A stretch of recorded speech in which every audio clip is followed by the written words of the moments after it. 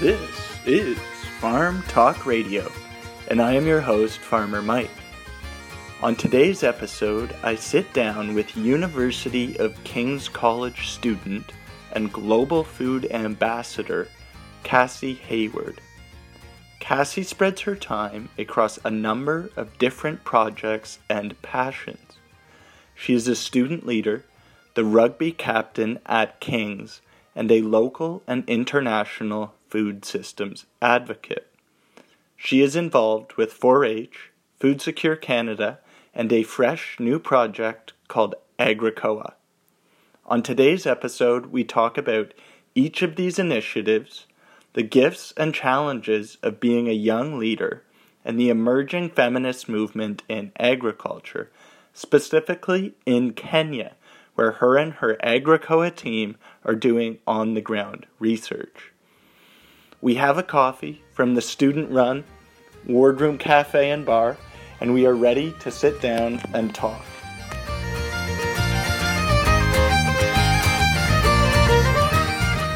Okay, so I'm live in the King's Common Room in Halifax, Nova Scotia, and I'm sitting down with Cassie Hayward, who is a student at King's. She is the rugby captain, and she is I would call her a local food hero, but I'm going to let her introduce herself and just can you tell me a bit about your background?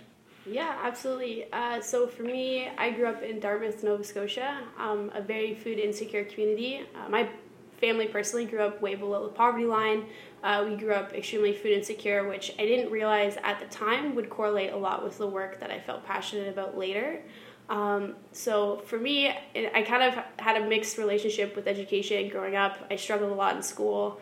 But when I was in high school, I kind of ended up in this program called 4-H by accident, which is essentially farming Girl Guides, and it teaches young people about agricultural production in Canada and gets them really involved in a fun, competitive kind of way. So it really engages young people around really important skills, either life skills like welding and carpentry and stuff like that, stuff that will really impact the rest of your life, or a lot of agricultural production like animal husbandry, crop sciences, stuff like that. So I got involved in that program, and I fell in love with agriculture. And I came from a city, and I had absolutely no idea where I fit. So that was a difficult aspect of being like, I really care about this, but it doesn't make sense right now in my life. What sort of animal husbandry? Like, were you looking after chickens or sheep or cows? Yeah, so personally, I couldn't take the animal husbandry because my family didn't have the resources to get me out to a lot of these communities. But people in my club and other clubs can do like the dairy project, beef project, lamb project, goat, like literally anything, and where you raise your own animal, and then you get to show them. You actually raise your own animal? Yeah, you raise your own animal, or sometimes farmers will let you borrow their animals, and then you help raise them, understanding that it is like really difficult and sometimes financially constraining for especially very young people to have their own animals. So sometimes farmers will help out too, which is really great. But yeah, it really gets young people involved, trying to retain rural youth, but also encourage urban youth to go to rural communities. Nice. Yeah, so I started out, this is where the love for agriculture began, because previous to 4-H, I had zero exposure. I did not know where my food came from. I had no idea of the difference between different kinds of cows. I had no knowledge at all. Yeah. So when I was graduating high school, it came down to this really tough decision. Do I go to school for dairy farming, which I had no practical background in, absolutely zero knowledge, and my family was like, you can't. They're like, you can't do it. You just can't be a dairy farmer, and that was a little hard for me because I really cared about it. It was the dream, and I was like, okay, I guess I'll go into university, which, like, I realize now in retrospect was probably the best decision I could have made. Okay.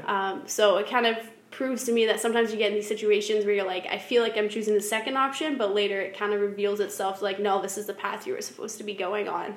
Mm-hmm. So for me, agriculture all started with 4-H. Then I started university in a Bachelor of Arts.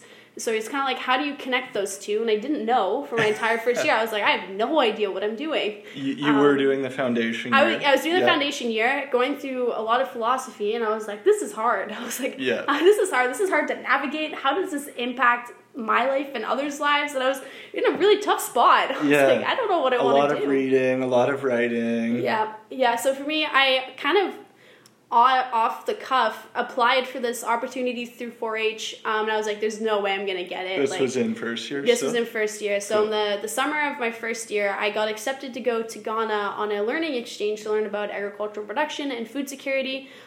So that was the second really big lesson I learned, is that apply for everything, because you never know who they're gonna take. Yeah. Because I really didn't think that they would pick me, because they're like, oh, we want people who've been in the program for a really long time. I was only in the program for 4 years versus a lot of people in the program since they're like 9 years old. Wow. So I was like, there's no way they're going to pick me, and they did. So I had this really amazing experience learning about agricultural production and food security in West Africa. But I think what really stuck the most was being able to see all of the young female leaders who were really, really pushing the feminist movement in agriculture. Mm-hmm. And to me, that was really meaningful coming home and being like, okay, if these young women can do this in a lot of really hard circumstances, then I should be doing something too. Yeah. Was this, like, this was the women in Ghana. Was this also other participants who were from other countries around the world? Like, was there a group of you over there? Yeah, so this time there's 10 of us from Canada and then 10 of them from Ghana that we were matched up with. Cool. And a lot of these young women were like well-educated women who were doing university degrees, who were really pushing the boundaries of agriculture and gender equality, which was really amazing to see, because I was 18 at the time. A lot of these girls were quite a bit older than me, and being able to hear their experiences and see their passion kind of lit a fire that I had there. I just didn't know what would start it, and that was it. It was a very impactful experience to be able to go somewhere, especially like Ghana, which is a really beautiful, amazing country, and to see how the young people are mobilizing was really, really encouraging. Mm-hmm. Was this between first year and second year, like in the summer? Yeah, it was. Okay, so you'd done the foundation year, you went to Ghana, you came back. Yeah. What did you do next? You were inspired. I was inspired. So I rolled up on campus in September and was like, here we go. Yeah. I was like, everybody watch out. Start taking names. I'm like, everybody watch out. And then I kind of had that moment of like, okay, but what do I do? Yeah. So for me, I was like, you know what? I'm going to change my entire degree. And I did. I switched from being in psychology and philosophy to political science and sustainability, which was the third lesson, is don't be afraid to change. And that, paths aren't linear. And I had really gone into university being like, this is my path now, and then like realizing, no, I was wrong, and that's okay. But I picked up some important skills along the way, which is what matters. So I entered into political science and sustainability. Absolutely love the program, both programs, especially the sustainability department at Dal. Like really incredible. There's quite a bit of more activism-oriented courses. Yeah, and a lot of hands-on experience, a lot of experiential learning, a lot of group work, a very holistic view of education that I hadn't experienced before, which I really enjoyed. I still enjoy. I'm still in sustainability. So it was kind of like coming home and being like, okay, I found it. I was like, I'm comfortable here. So for my second year, I was just getting used to this new degree and catching up in my degree, because I ended up overloading both courses or both semesters so that I could be caught up and not have to take a fifth year.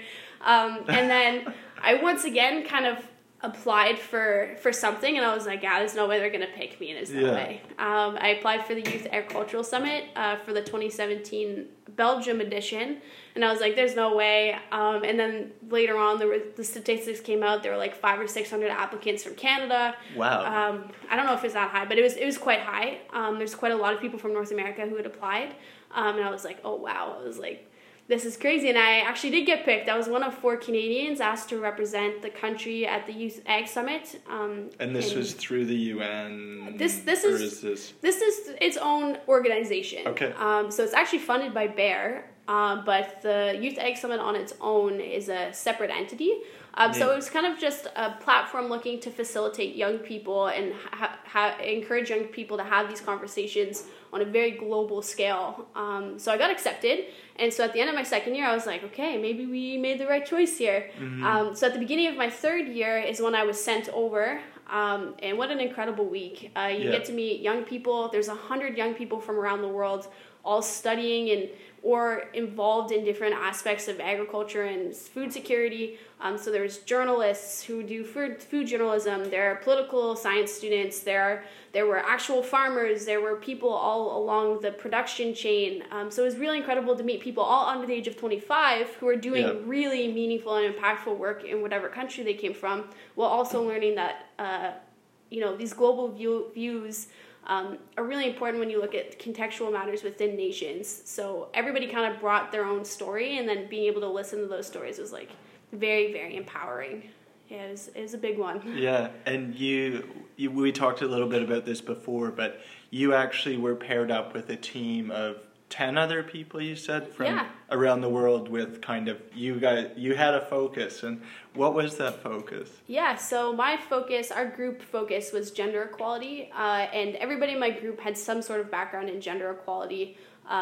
And so mine came a lot from my experience in Ghana, as well as my work that I did at Students' Union, as well as work on the women's rugby team and really focusing on female empowerment through sport.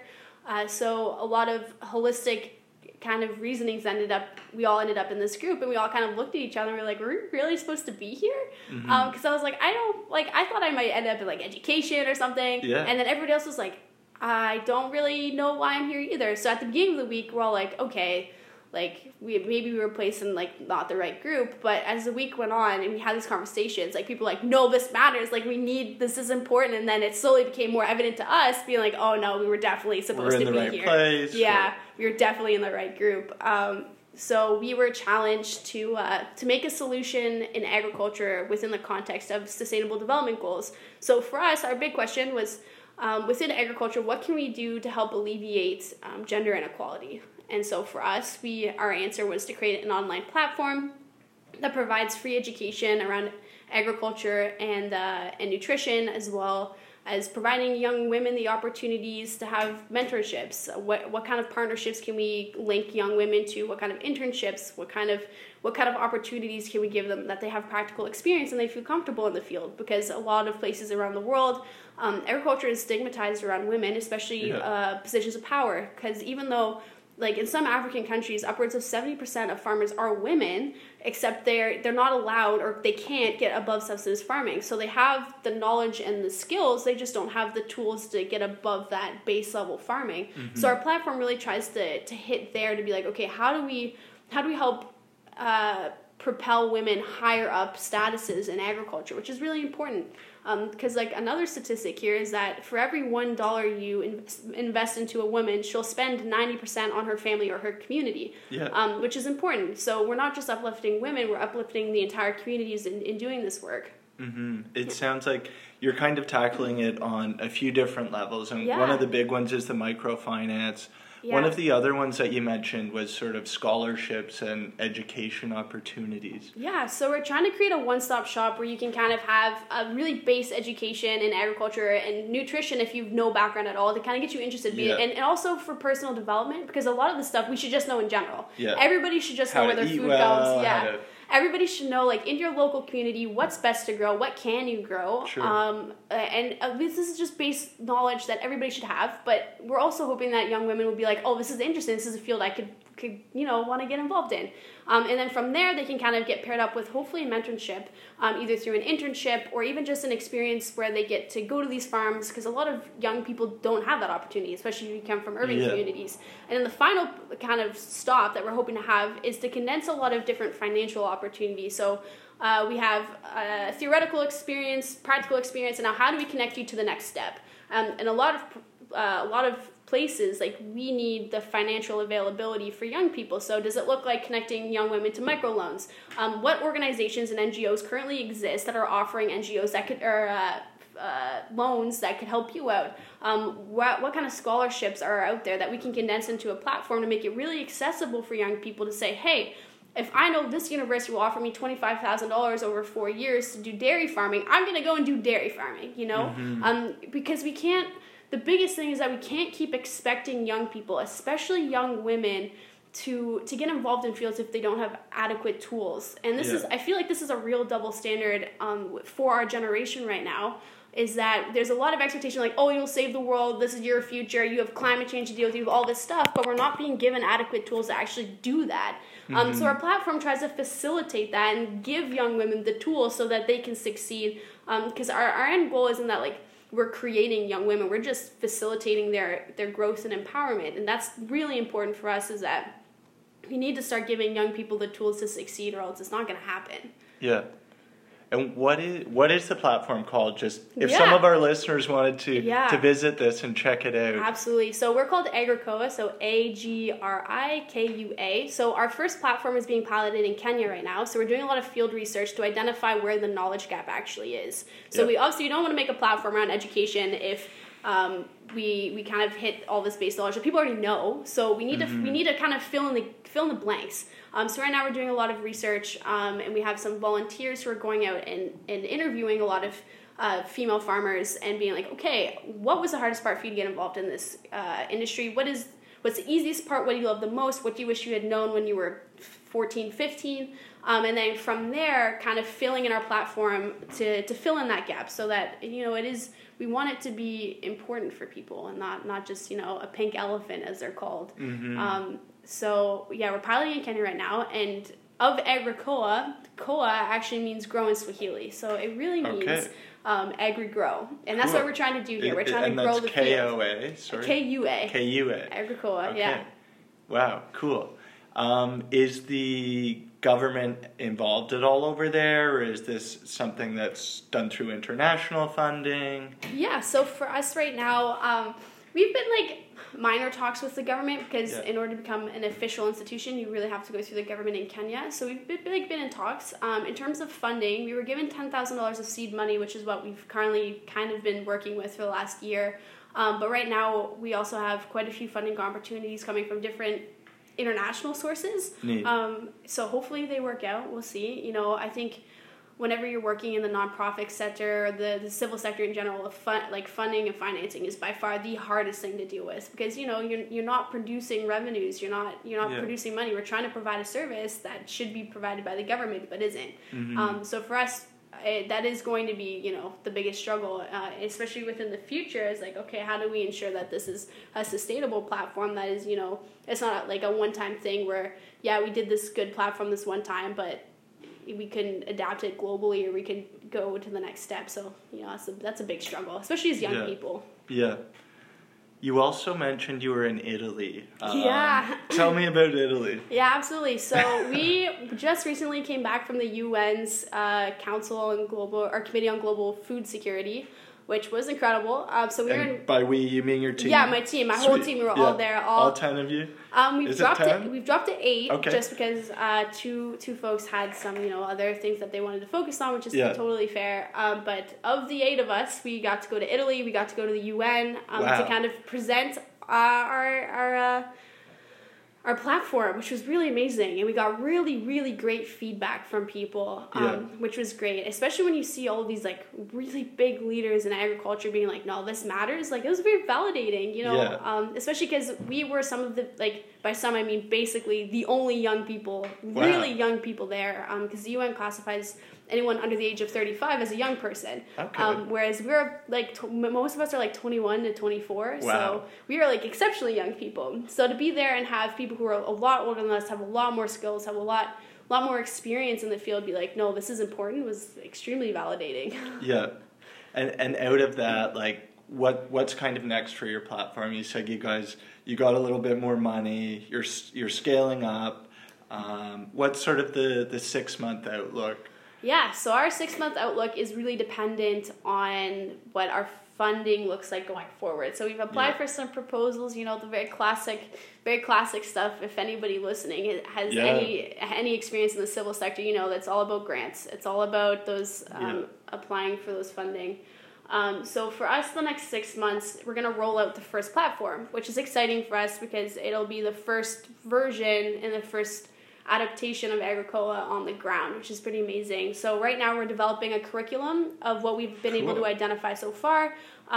So really, I guess, real quick, 6 month is finish field research. From the field research, develop a curriculum. From the curriculum, get it on the platform, and then very, very much on the groundwork of getting people involved in the platform. So we're hoping to do workshops in Kenya and stuff like that.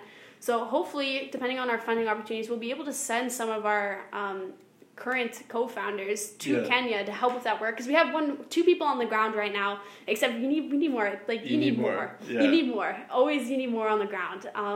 So for us, that's the big 6-month plan that we're hoping. And then by the end of the year, we're hoping to have hopefully gone 2,000 users on the platform by the end of the year, which a beginning startup is a pretty ambitious goal for us. It is ambitious, yeah. I like that about just everything you've told me about you and the project you're working on. Like, it is very ambitious. Yeah. You're a full-time student. You are a student athlete. You work 3 jobs here at King's College. And so, could you tell me a little bit about what's kind of the next year look like for you? Like, you're wrapping up your studies. You've got this fantastic project going on in Kenya. You're thinking about further education. Yeah, so the next year is very much up in the air, which is, kind of stressful at this point. And I think anybody who's gone through their university degree and hit 4th year, you're kind of like, oh, wow, what do we do now? Yeah. And that's still very much so is true for me. I think what will happen will be revealed in the next couple of months. King's really thankfully nominated me as one of the Rhodes Scholars from the school, so we'll see how that goes. I mean, it's a really, you never really know how that's going to happen.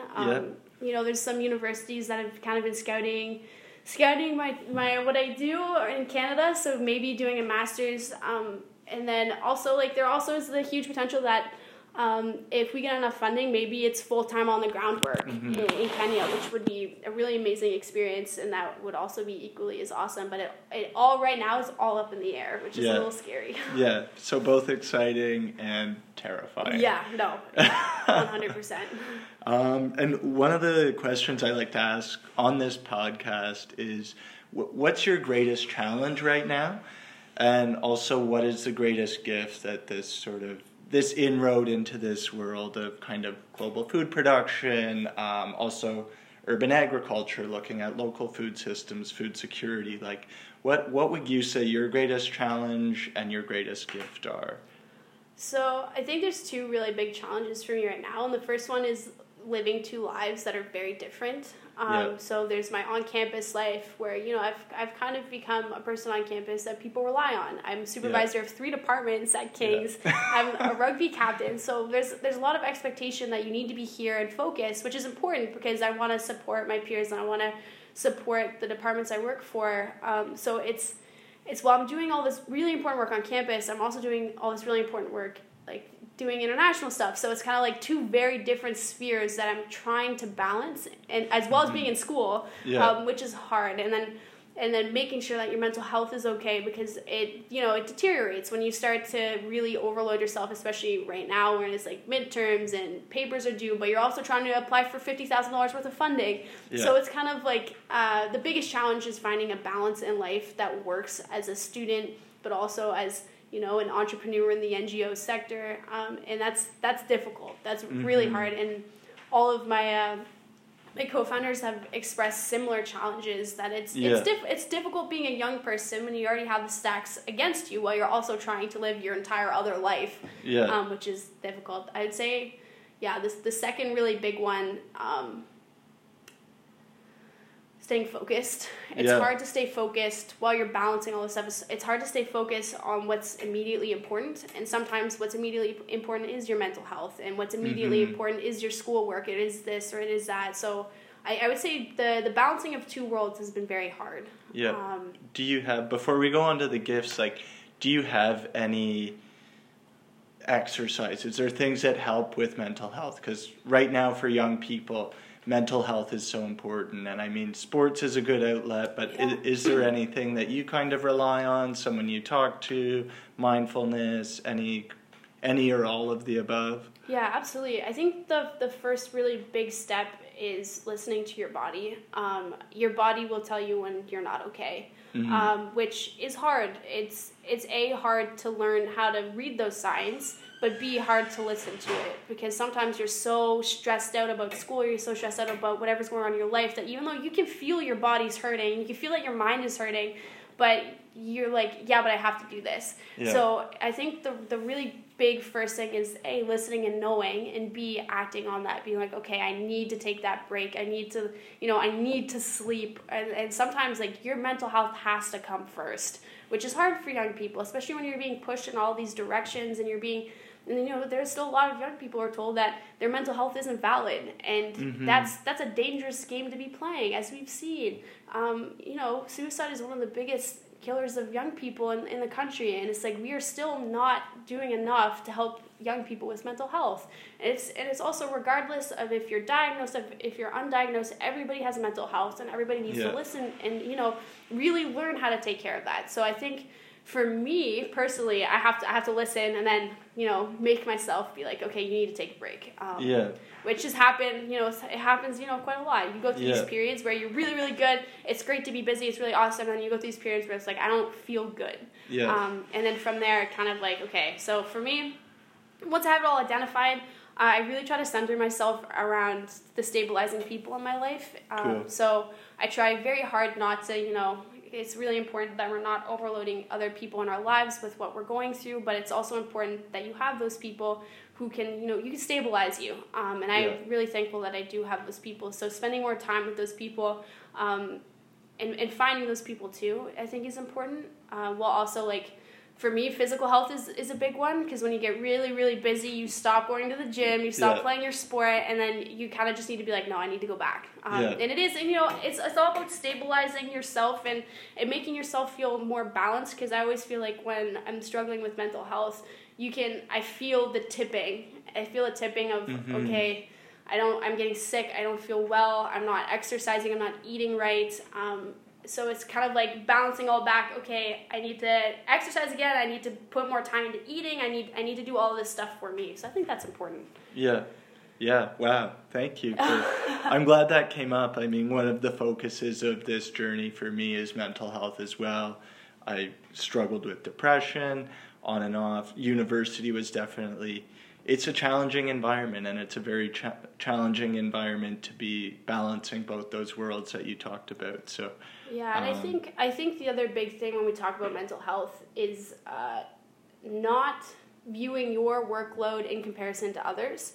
I feel like, especially as young people and especially as university students, you can kind of be like, oh, well, this person is doing so much, but they're fine and I'm not. And that's okay, because everybody has different capacities. And I think I work with students a lot on campus around mental health, and so for me, it's really teaching people, and anybody who's listening who has children, make sure you tell them everybody has different capacities, and that's okay. Some people like me can balance two worlds and be completely fine.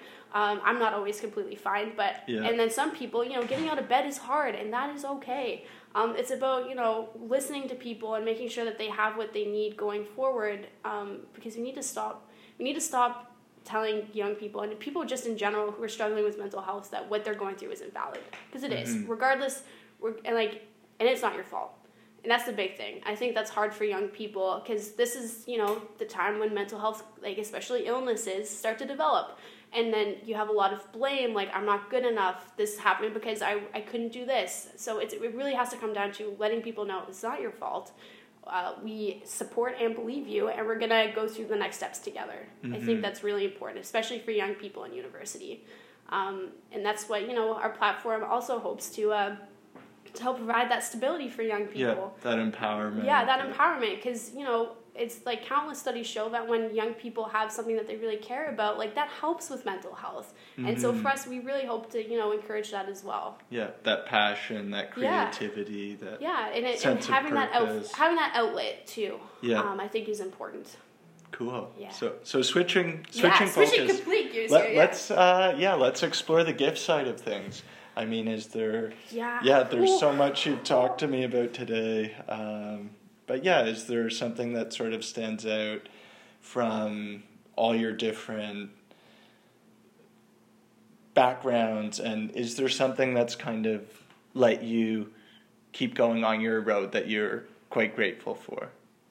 I would say that there's a lot of really big things that I'm thankful for. But the first one is having people who believed in me when I didn't believe in myself. That's a hard one. I struggle, a lot with self-esteem, especially growing up. I grew up in poverty. I grew up with a learning disability. So for me, I'd always grown up in a system where I felt like I wasn't good enough and that nothing I could do would matter. And I had teachers in junior high school who said, you were never going to do anything in life. You're not going to make it to university. You're not smart enough. So for me, having people like the leaders in 4-H be like, no, you matter. What you stand for is important, and that experience and those feelings you bring with you are going to impact somebody someday. And then to be able to look back and be like, there's so many individuals who believed in me when I couldn't believe in myself, which has really projected me this far, because without them, I wouldn't have gotten here. So I'm very grateful for those people for taking the time and being like, no, this young person matters. So for me, a lot of our work is, around believing in young people when they can't believe in themselves. Because how do you believe in yourself when you don't know anything about the field? Yeah. So giving them the skills and the empowerment to being like, yeah, now I can do it. I think that's a really big thing that I personally came from my own personal experience that I really wanted to inject in this platform, and others in our co-founders agree as well, is that we have to start believing in people. Because, there's a lot of negative stuff in the world right now. Yeah. But there's a lot of young people who want to be doing important, incredible things, but they don't have the opportunity to. I think another really big gift is being able to get that global outlook at the world. Because there's a big solidarity between young people right now to be globally, we are all experiencing the same thing. We are all struggling in the same ways, and we need to help each other. It's been a very motivating and, inspirational and empowering kind of sentiment for me going forward, is people in Canada are facing a lot of, struggles of people around the world, and there are people around the world who are facing a lot worse problems than we are. So to be able to be in a space where we're constantly challenging that and being like, okay, what can we do to impact that? Being able to have that motivation and the solidarity behind my team as a whole has been just that keeps us together. It keeps us a family that we all want to do something, which is, having direction is something that I think is hard for people to get, and I feel like I have that now, so I think that's a big gift. And even those issues, exactly in the field that you're working in, they need global solutions. Yeah, exactly. It's not an isolated problem. I think that people, when they think of agriculture and food security, they get, it's whatever. But the reality of the situation is that food security and agricultural production needs to happen on an individual level, a community level, a provincial level, a national and international level. All of the work that's done on each of these levels are important. And it's going to impact something somewhere. So I think we happen as a group to be working internationally, except each one of us brings our own work to our communities, to the our local national level, communities. And I think that's another big thing that is a big gift, is that we all have now networks within our own communities and countries, because without being involved in this project, I wouldn't have applied to be on Food Secure Canada's Youth Caucus, and now I get to represent youth nationally through this organization, and kind of figuring out, okay, how do we get youth more involved in food security? So there's a million gifts that come out of these kinds of things. But I think the really big one always comes down to is empowerment. Empowerment. I feel very empowered through the work that I do. The people we impact feel empowered. So I think that's what the big thing is at the end of the day, you get to go home, you're exhausted, but you get to be like, this matters. I think that's the big one. Fuels that fire you were talking about earlier. And it's, I love people. I've always loved people. And being able to share my story and being able to hear other people's story has been a really incredible experience, because regardless of where I go anywhere in the world now, I have all these little bits of stories that I have from other people that, is a little bit in my heart right now. And I hope that my story gets into other people's hearts, so they bring that with them around. And I think that is the beauty of globalization, is that I work with 7 other young people from around the world, and we each have a bit of each other's stories in the work that we do. And I think, that's really important. Where are they from? And maybe just tell their names to our listeners and the countries that they're from. Yeah, for sure. So Diana is from El Salvador. She is a food scientist. Juan is from Colombia. Sophie is from Ireland. Kamau is originally from Kenya but lives in Denmark and has grown up in Denmark. Rispa is from Kenya. She's doing a lot of our on-the-ground work. Richie's from Tanzania. He owns a pig enterprise. And he's also doing a lot of the on-the-ground work. I'm from Canada. And then Apurva's from India. And she's a school teacher. So we have a lot of different perspectives globally, a lot of different perspectives professionally. Yeah. And the most beautiful thing of this project and this platform is that it was built out of a love and out of a solidarity of, regardless of where we come from or our backgrounds or what we look like or what we believe, we all 100% believe that we need to be helping women in agriculture. Mm-hmm. And that has been the glue that has stuck our group together, because how many, the odds are really against you when you're working internationally, and when you're 21. Yeah. And we have had a lot of people be like, you're not going to make it. And it's like, we have. We have in some ways, and we have a lot of ways to grow, but we've made it to the UN. You are going very strong. Yeah, we're going really strong, and that's because as young people we have that love. We have that we've really become a family, which I think is what's going to take us to that next level. Yeah. Which is, it's a great feeling. It's very inspiring. It's very inspiring to listen to you. And what we're going to do is we're going to take a quick break. This is an interview technique that someone used on me. He is actually also a King's College grad. His name's Colin Walker, and he's now doing a film studies and production degree. So we're going to take a little break. We're going to come back, and what I'll ask you to do is just reflect in this moment of silence. We'll come back. If there's anything else you'd like to add or share, you'll have time to do that. And then also, if you could leave our listeners, if you could leave young people with a word of advice or wisdom or something that you would like to, some parting words, that would be great.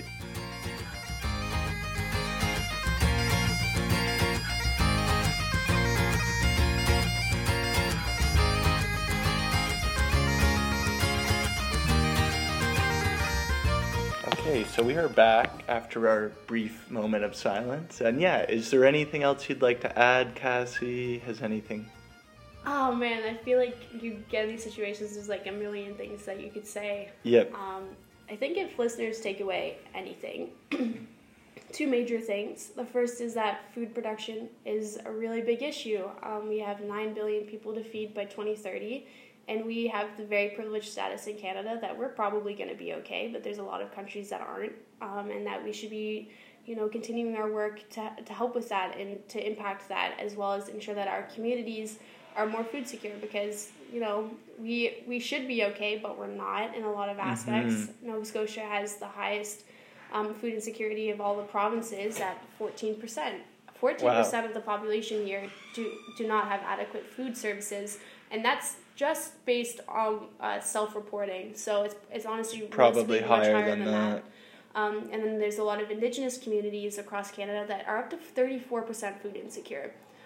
So if I want to leave anything with people is that get more involved in your food system, understand, support your local farmers, and just know the impact of what you do around food and how many social things come out of that. I think that's really important that we all start thinking about food a little bit more. Neat. Is there any advice you would give?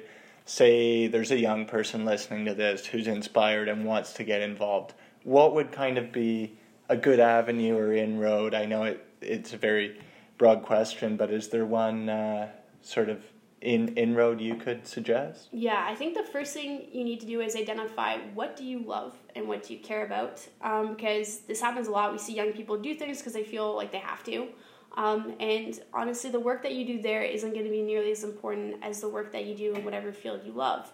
So if it happens to be food security, and it happens to be around food production, there are many avenues.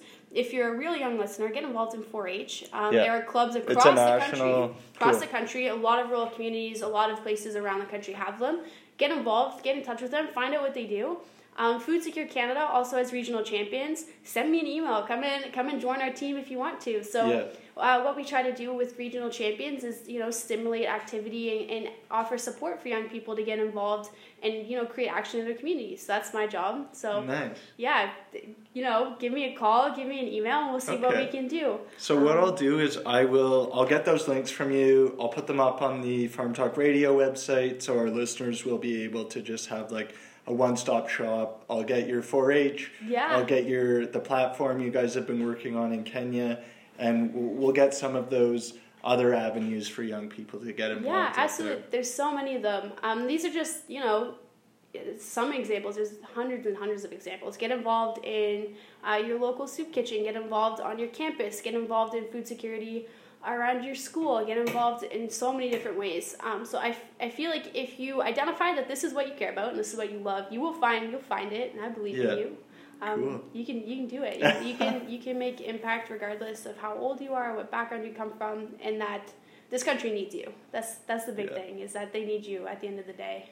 Cool. Well, thank you so much. You have a very busy, hectic schedule, so I appreciate you taking the time to talk to me today.